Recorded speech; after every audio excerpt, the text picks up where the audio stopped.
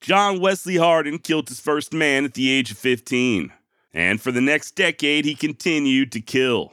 The exact number of victims is unknown, but it's estimated that somewhere between 20 to 40 men fell before Hardin's guns, making him one of the deadliest shooters of the Old West. Then at the age of 25, Hardin went to prison. After numerous attempts at escape and several lashings, he finally settled down and became a model inmate. And upon his release, Hardin truly seemed to be a changed man. Hell, believe it or not, he would even receive a license to practice law and began working as an attorney. But how long would this last? Would Hardin continue to walk the straight and narrow in the rowdy border town of El Paso, or would he return to his old vices? And what about those rumors of his, well, let's just say indiscretions while behind bars? My name's Josh, and you're listening to the Wild West Extravaganza.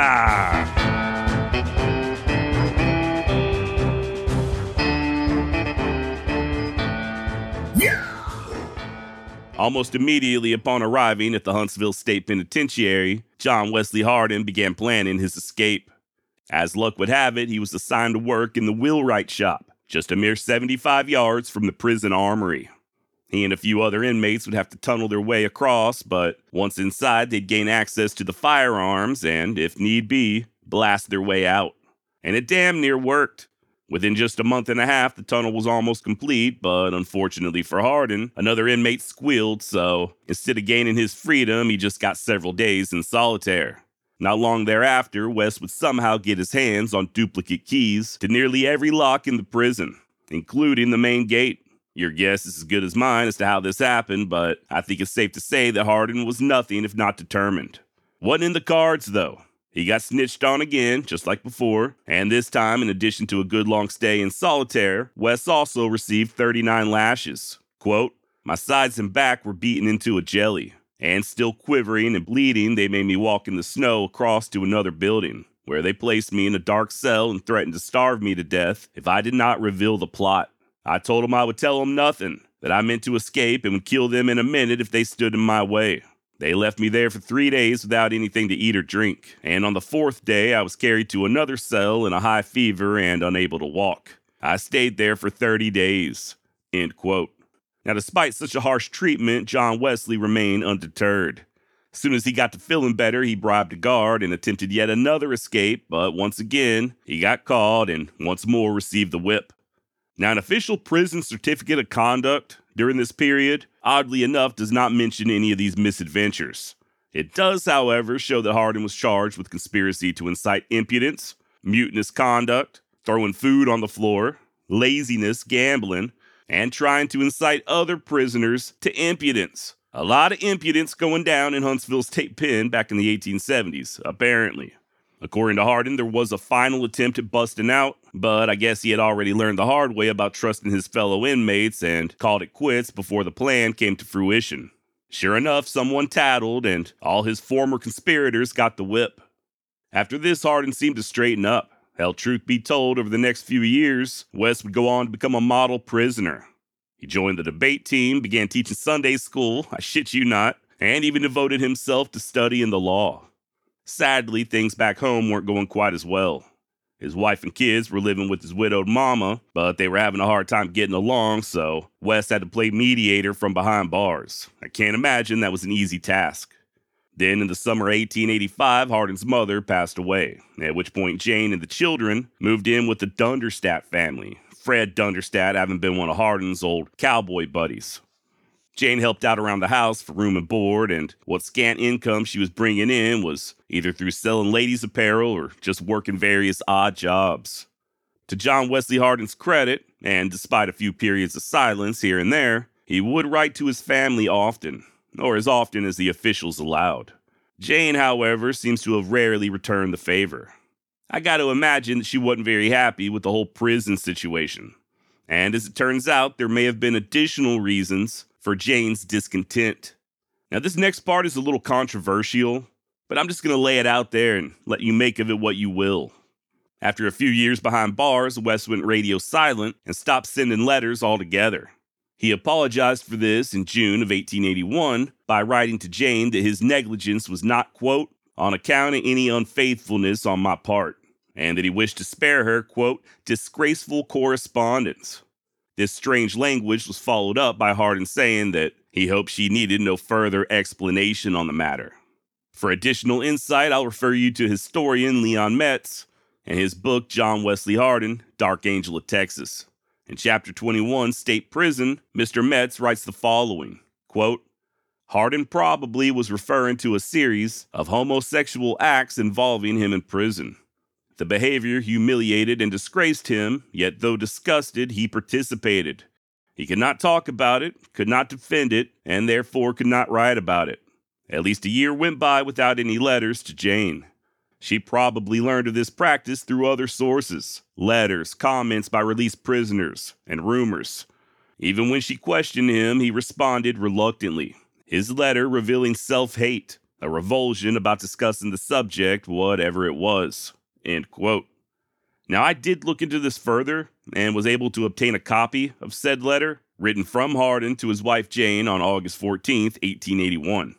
It was very hard to read, handwriting-wise. There were a few words I was unable to make out, but I think I got the gist of things. Just like Metz stated, Hardin does tell Jane that it wasn't any unfaithfulness on his part that caused him to stop writing. As for his reasons, West claims that he was giving her, Jane, a chance to find another lover, along with sparing her of the disgraceful correspondence, something that Hardin says he cannot mention now. And the final reason for his absence was, quote, to keep certain parties whom I knew would be glad to hear of my misfortune from knowing too much, end quote. And this is followed up by him writing, I hope it needs no further explanation. The rest of the letter is pretty much Hardin just telling Jane to write back to him at once. He tells her this multiple times, and for her to tell the kids that he loves them. There is one additional section where Hardin again seems to allude to some type of an affair by writing, without context, quote, Jane, don't doubt my fidelity in deserting you at the time. And he ends the letter by asking Jane if she forgives him. Okay, so, I don't know about you, but I'm not really convinced that this is Hardin admitting to some sort of illicit sexual affair in prison versus him just not writing. His unfaithfulness and fidelity, or lack thereof, could just be a reference to his lack of sending letters over the past year. I mean, fidelity, by definition, isn't just refraining from adultery, but also just being loyal in general. That said, his remark about disgraceful correspondence does somewhat raise an eyebrow, right? Then again, it very well could be that Hardin was receiving letters from female admirers, and maybe Jane didn't much appreciate that. So I don't know. The wording is a little strange, but we're missing a whole hell of a lot of context. And without additional information, I'm not sure that this is the smoking gun that Leon Metz seems to think it is. And besides, let's be honest, Hardin certainly wouldn't have been the only inmate there at Huntsville Prison involved in a little extramarital hanky-panky, right? It may be that West swung both ways, I don't know. I'm just not convinced there's anywhere near enough evidence to state as much. Now, speaking of Jane, sadly, she would pass away in November of 1892, at just 35 years of age. The children, who were at that time all in their teens, remained living on the Dunderstadt Ranch. As for Hardin, well, his luck would soon take a turn for the better. Rather than serving his entire 25-year sentence, he'd do just shy of 16 years before receiving a pardon. Still not really sure how West managed to pull that one off, but evidently there were a ton of people signing petitions for his release. That, coupled with his good conduct and a new, somewhat sympathetic Texas governor, seemed to do the trick. So it were on the 17th of February, 1894, that John Wesley Hardin walked out of prison a free man. Hell, his lawyer even saw to it that past indictments were squashed as well. Hardin was not only free, but for the first time in over 2 decades, he wasn't even a wanted man. Now, the first thing West did was to fetch his children from the Dunderstadt Ranch and move them back to Gonzales.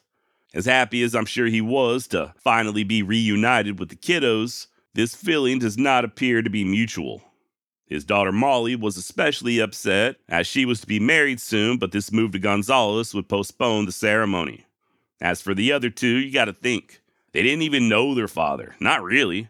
Hell, John Jr. was just 2, and young Jane barely a month old when Hardin was arrested back in Florida. For what it's worth, though, Wes did initially seem determined to walk that straight and narrow. By July, he received a license to practice law in Texas, and by all accounts, hit the ground running. A Spanish paper out of Gonzales even wrote up a nice editorial on Hardin and his efforts on behalf of the local Mexican-American community. Then again, he also represented the noted killer, Deacon Jim Miller. Turns out Wes and Miller were kinda sorta related. Jim was married to Manning Clement's daughter, Sarah, and the Clements, if you'll recall, were cousins to John Wesley Hardin. I will be doing an extensive look into the life of Jim Miller very soon, but just in case you're not familiar, he was basically the Old West version of a hitman, and over time he would rack up a body count comparable to that of Hardin's. Despite this fondness for killing, Miller had somehow landed himself a job as a deputy over in Pecos County. Be that as it may, by the spring of 1894, he got into a gunfight with his former boss, Sheriff Bud Frazier. Both men survived, and Miller, via attorney at law John Wesley Hardin, would ironically file attempted murder charges against the good sheriff. The trial was held in El Paso and, despite Hardin's best efforts, resulted in a hung jury. No word on whether or not Jim or Wes had any contact afterwards, but it wasn't but a year later when Miller finally got even and blew Frazier's head clean off with a shotgun. But that's another story for another day. Now, shortly before that trial in El Paso, a 41-year-old John Wesley Hardin was wed in holy matrimony to 15-year-old Callie Lewis. 15. This may come as a shocker, but it would turn out to be an extremely short-lived marriage.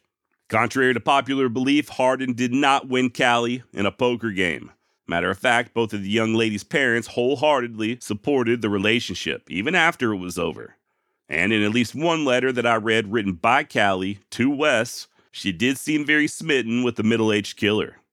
Now, nobody truly knows what happened that caused the marriage to sour, but come on. She was 15 and he was 41. What the hell do you expect? And no, despite what you may have heard or read, this was not a common practice, even in those days.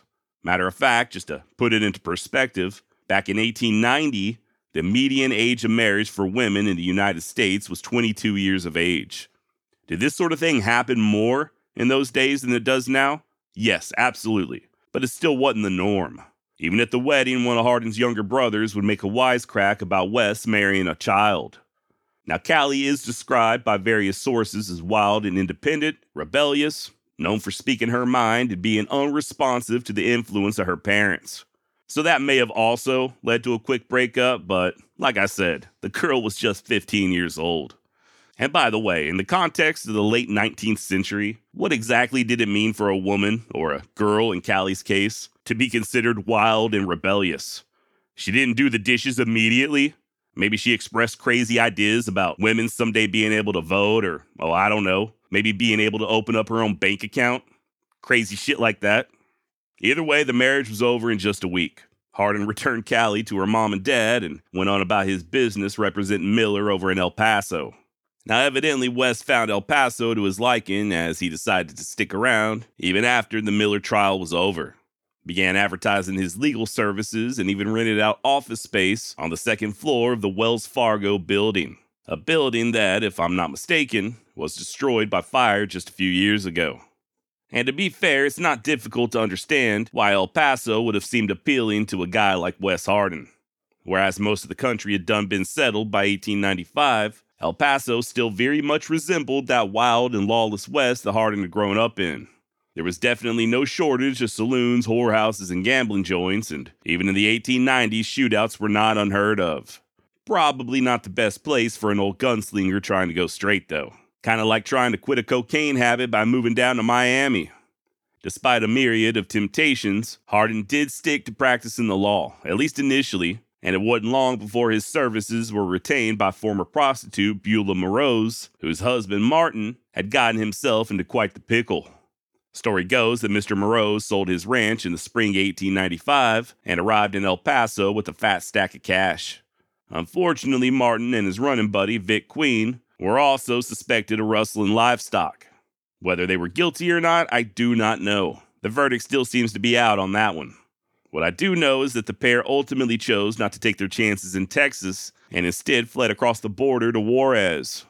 But the safety of Mexico wouldn't last long. Authorities in El Paso were keeping a close eye on Beulah, and when she crossed over into Juarez to visit Martin, they pounced. Mr. Moroz was tossed in jail, and the Mexican police confiscated $1,800 off of Beulah, damn near $70,000 in today's money. That's where John Wesley Hardin, attorney at law, came into play. He was to not only represent Martin Moroz, but to also get that money back from the Federales. And Hardin was successful on both fronts. Beulah got her, or should I say her husband's, cash back, bringing her estimated total to somewhere between $2,000 to $3,000, and Martin was released from behind bars. Still couldn't go back into Texas, though. If Moroz stepped just 1 foot across that border, he'd be arrested, and he knew it. However, when U.S. authorities attempted to have Martin extradited, the Mexicans refused, partly due to Hardin greasing the right palms over in Juarez with Beulah's money. What's more, he also saw to it that Martin was granted Mexican citizenship. So all in all, not a bad showing by Wes, right? The man may have been about half psychotic, but he weren't no dummy when it came to practicing law. Of course, that don't mean that Hardin's intentions were as pure as the driven snow. Far from it. Truth is, Wes was fully aware that Moroz was stuck in Mexico. Beulah had all the money and, well, let's just say, she quickly became much more than just a client. Not only did she and Hardin begin sharing a bed, but Wes even convinced Beulah to cut off all contact with Martin. As soon as Moroz found out, he had a few of his buddies corner Wes one evening over in Juarez. I assume he was there on business, likely unarmed, and these old boys had him surrounded and outnumbered. According to the April 24th, 1895 edition of the El Paso Times, they tried to bulldoze Hardin and, quote, grew quite saucy in their talk when they saw he did not want to have a row. Mr. Hardin is a spirited man and quick-tempered. Consequently, this little Sabbath day collision did not sit well on his good-natured stomach, end quote. You're damn right it didn't sit well. Matter of fact, Hardin would return the following night, this time packing heat and backup in the form of El Paso Chief of Police Jeff Milton and Deputy U.S. Marshal George Scarborough. The trio made their way to a Juarez cantina and located them same guys who cornered Hardin the previous day, along with a few others. An argument broke out and Wes open palm slapped one of the men across his saucy little face, while at the same time shoving the business end of a revolver in his belly. Luckily, Jeff Milton was able to wrench the gun away from Hardin, but that didn't stop him from walking over and bitch-slapping yet another one of the men, thus ending the argument as all pretensions of sauciness were thoroughly vanquished. Nothing like a good open palm slap to the face to curb a saucy tongue, right? I've been saying that for years. Be that as it may, Hardin soon began to spiral downward at an alarming rate. He was spending more and more time gambling, and by the spring of 1895, just 14 months after his release from prison, he stopped practicing law altogether. He also grew increasingly aggressive. Case in point, the night of May 1st, 1895.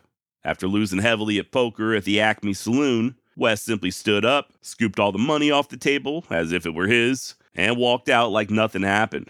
Next day, this action was repeated in a different establishment after a dealer took to making snide comments. Now you may be wondering, Josh, what's the difference between snide and saucy?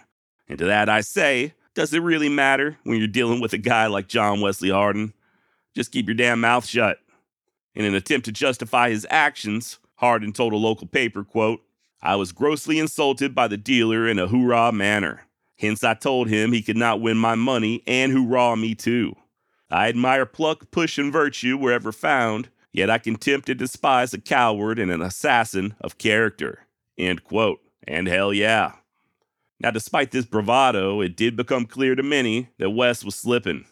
Historian Leon Metz speculates that Hardin's skills, nerve, and confidence had all degenerated, and that the old dog's bark was so loud because he had lost so many teeth. And there may be some truth to that, but then again, even a toothless dog can still be dangerous, as evidenced by Hardin possibly orchestrating the murder of Martin Moroz. Remember, Moroz was still stuck in Mexico, but his wife and money were in Texas, under the dutiful watch of one John Wesley Hardin. In a desperate attempt to reclaim these assets, Martin began discussing options with Deputy U.S. Marshal George Scarborough. The pair agreed that George would escort Moroz across the border under the cover of dark, just long enough for him to see Beulah in person, try to maybe talk some sense into her, or at very least get some of his money back. Sadly for Martin, things would not go quite as planned. While Scarborough did indeed walk Moreau's across that bridge, he wasn't alone.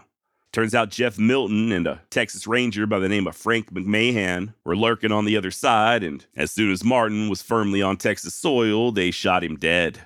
Now, to this day, it's unclear as to their exact motivation, but according to the lawmen, Moreau's went for his gun, leaving them no choice but to open fire. And that may be the case, but you also got to think who stood to gain the most. With Martin out of the picture and no longer posing a threat, Hardin would have unfettered access to both Beulah and her money. As it turns out, this theory ain't as far-fetched as it may seem. Now, we will circle back to Wes's probable involvement in Martin's death here in just a moment, but for now, I think it's important to continue examining Hardin's frame of mind during this period. Despite vows to abstain from liquor, return to practice in law, and even write a book of his life's adventures, Wes began gambling and drinking more than ever. His only income seemed to be whatever he could earn from the poker table or wrangle from Beulah, and his violent outbursts were becoming more and more frequent. According to his landlady, quote, "I did not hesitate to talk saucy to him when he got drunk and damaged my furniture, and yet I feared him. I would feel my very bones chill when he looked at me with his darting little serpentine eyes. He would bring his whiskey to his room by the gallon, and I could hear him at all hours of the day and night stirring his toddy. But I never saw him staggering drunk. I could only tell he was drunk by the extreme politeness and the peculiar snake-like glitter of his eyes. He declared that he had no confidence in human nature, that the human heart was rotten, and that everything living was deceitful. He made me shudder when he said, I would not trust my own mother, but would watch her just like I watch everyone else. Hardin would walk the halls for hours at night with a pistol in his hand. I think he was crazy with fear, for no matter who knocked at his door, he would spring behind a table where a pistol was lying before he ever said, come in." End quote. Now, I won't bore you with her entire account, but the landlady does mention the book that Hardin was writing, that he would talk to her frequently about it, and that he would still practice with his guns on a daily basis. Quote, "I have seen him unload his guns, put them in his pocket, walk across the room, and then suddenly spring to one side, face around, and quick as a flash, he would have a gun in each hand clicking so fast that the click sounded like a rattle machine." End of quote. So there you go. Maybe that old dog hadn't lost all of his teeth after all. And like I just said, to Hardin's credit, and despite his drunken state, he did begin writing that book, an autobiography of his life, with the help of the freshly widowed Beulah Moreau's. It appears that she did most, if not all, of the writing as he dictated. Wes even took her on as a full partner in his, quote, "manuscript and business matters." Be that as it may, their relationship wasn't all rainbows and puppy dogs. In August 1895, while Hardin was off gambling in New Mexico, Beulah got drunk and disorderly and ended up in jail for carrying a brace of pistols. Her arresting officer was a young man by the name of John Selman Jr. Beulah was fined $50, and when she appeared in court, apologized for her actions. More on this in a bit, but I do feel like Hardin's behavior on that trip to New Mexico also warrants a brief mention. After losing big in a card game, Wes tried pulling that same stunt as he did back in El Paso, just scooping up the money and walking out. Only this time it didn't go over so well, and one of his fellow gamblers pulled a gun and forced the legendary killer to return his ill-gotten booty. And things didn't get much better when he got back home, as evidenced by his encounter with George Scarborough just a couple weeks later.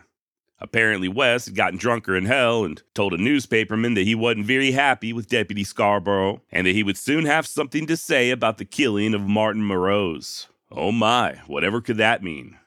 Guess George didn't much appreciate such loose talk, so he paid Wes a visit and forced him to apologize. So that's twice in less than a month that Hardin backed down. Not a habit he was accustomed to, and certainly not something anyone could have foreseen him doing as a younger man. Then again, as we've already touched on, Hardin wasn't exactly no spring chicken. Sure, he was only 42 years old, but you gotta assume that spending years in prison and sustaining multiple gunshot wounds as a way of aging a man. Toss in an almost certain undiagnosed mental illness, along with alcohol abuse, and yeah, I highly doubt Hardin was as sharp or as fast as he had been 2 decades prior. By 1895, Wes was operating mostly on reputation, and even that was beginning to fade. Something that was made abundantly clear with his next run-in with George Scarborough. Hardin had once again gotten drunk and began mouthing off about George.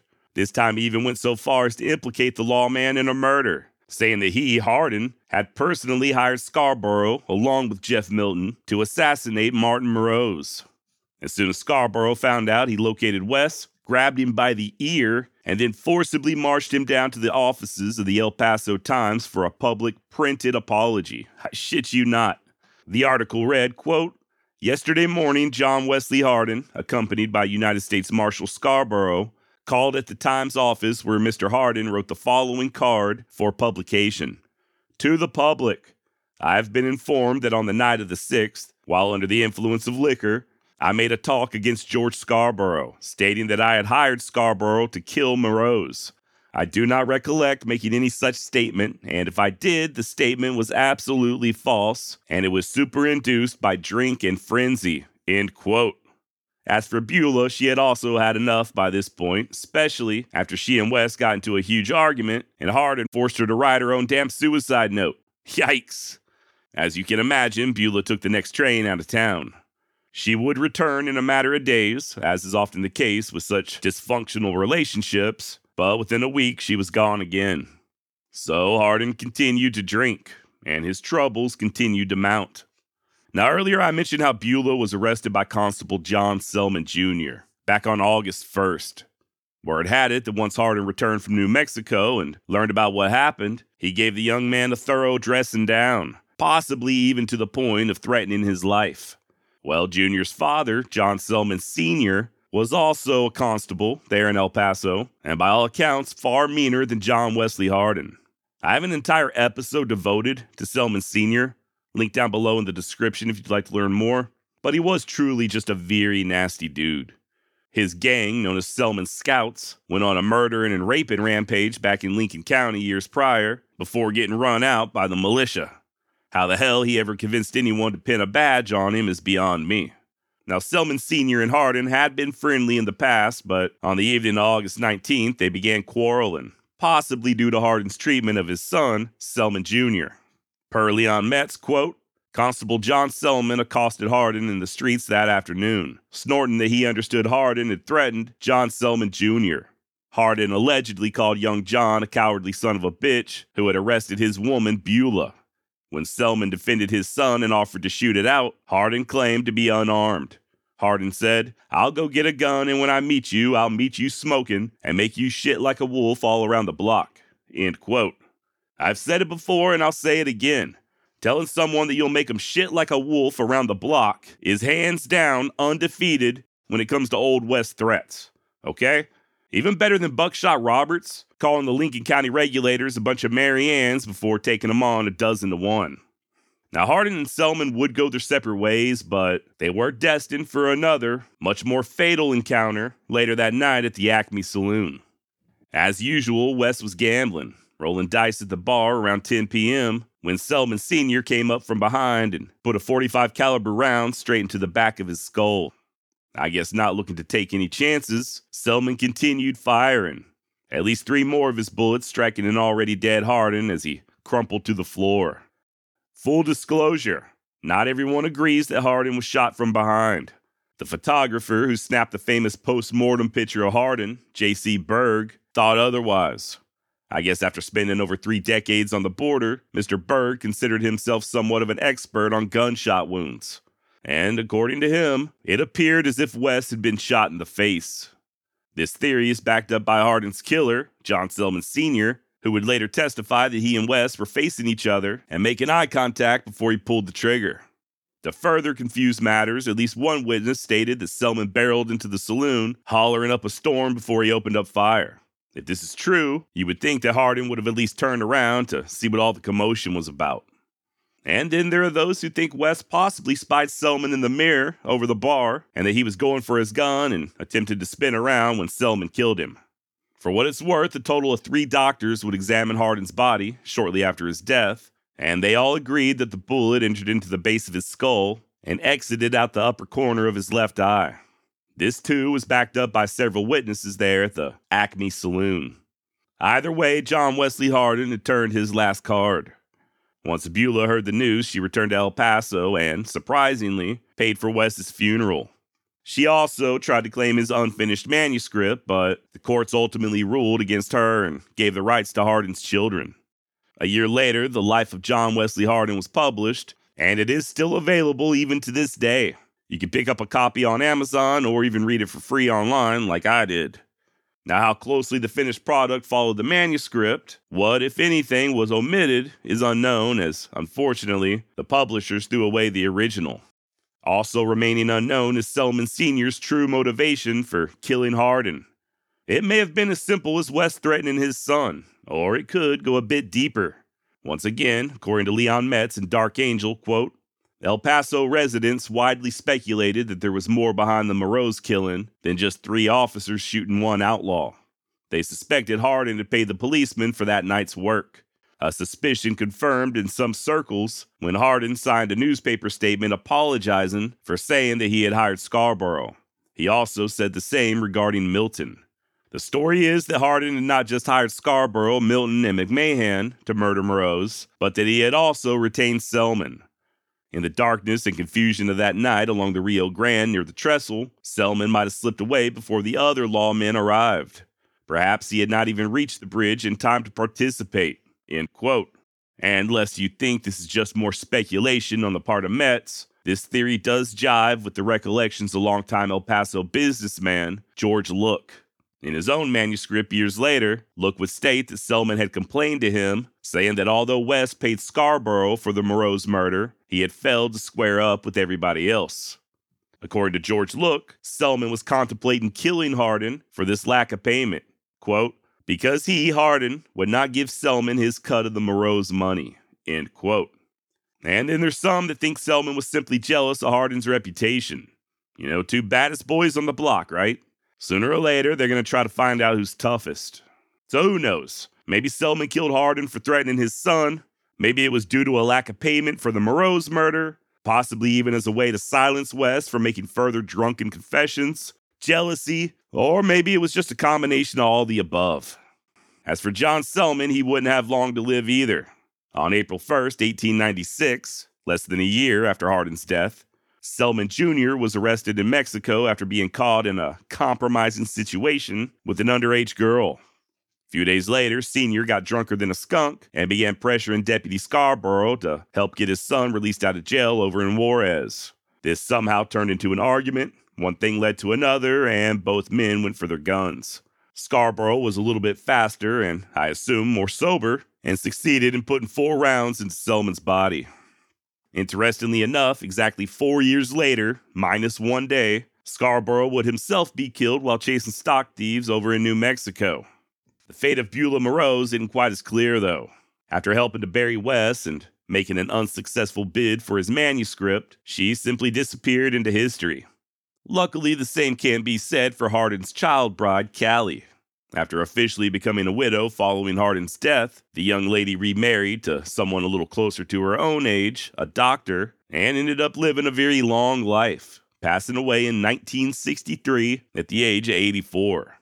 I find it fascinating that the former wife of an Old West gunfighter was still alive when Elvis and the Beatles were blowing up the radio dial. As for Hardin's children, they would remain close for the rest of their lives, never living more than 35 miles apart from one another. Although his youngest daughter, Jenny, would marry, she and her husband never had any kids of their own, and Jenny died of a stroke in 1931. Her brother, John Jr., would die just 12 days later of a heart attack at the age of 56. He and his wife had 3 children, the first of whom they named John Wesley Hardin III.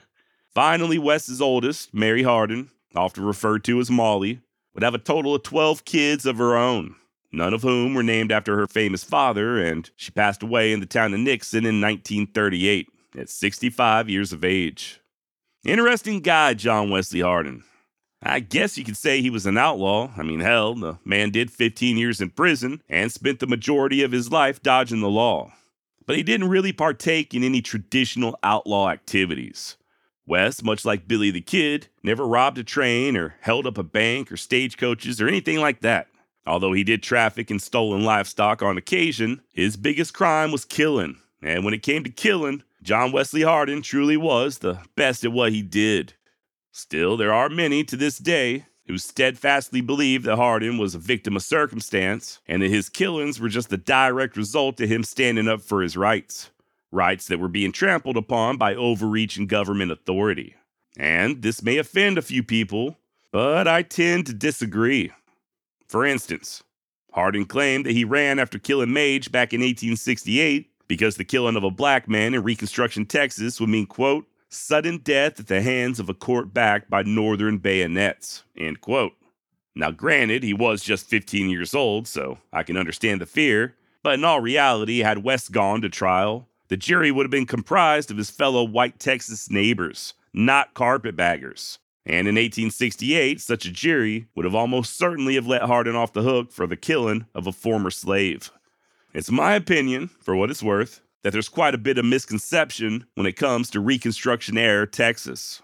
It's widely believed that Union troops were posted up on every corner just victimizing Texans left and right, almost like an Old West version of Red Dawn. And that guys like John Wesley Hardin or Cullen Baker and the like were more freedom fighters than outlaws. In all actuality, nothing could be further from the truth. According to the late historian Randolph B. Campbell, who, by the way, was also the Regents Professor of History at the University of North Texas, the popular narrative of Northerners arriving in Texas after the Civil War to dominate state government is largely untrue. More than half of the high-ranking officials in Texas during Reconstruction were natives of the South, and almost all of them were Texas citizens before the war between the states. And although there were initially some 50,000 U.S. troops assigned to Texas during Reconstruction, this number dwindled significantly. Hell, after just 1 year, only 3,000 soldiers remained, and they were mostly posted on the frontier. Yes, there was a ton of violent crime in post-Civil War Texas, but the vast majority of it, by a landslide, was being committed by white Texans, former Confederates. And the majority of their victims were former slaves. Was Reconstruction a time of great upheaval, both socially and economically? Yes, absolutely. But a lot of this unrest was the direct result of slavery being abolished and the unfortunate reaction to it, and not evil carpetbaggers from the North just victimizing innocent Texans like John Wesley Hardin. It weren't oppression that caused John Wesley Hardin to kill. Matter of fact, even after doing this series, I'm not aware of a single instance where Hardin was ever persecuted unfairly by those in power. If anything, the man was treated with kid gloves. Not only was he never strung up by a lynch mob, he was repeatedly protected by local law and Texas Rangers. And then once he was finally sent to prison, he'd end up receiving a pardon from the damn governor of Texas. Doesn't really sound all that oppressed to me. I think that Hardin killed because, 1, he was damn good at it, and 2, he continuously placed himself in situations that warranted deadly force, whether they be feuds or drunken confrontations or simply gambling disputes. While others might have balked at drawing their guns or escalating things further than a mere fistfight, Hardin didn't. What begins as a simple barroom disagreement can turn deadly at the drop of a hat with a guy like Wes. Also, I'm no psychologist, but John Wesley Hardin had to have been suffering from some type of undiagnosed mental condition, right?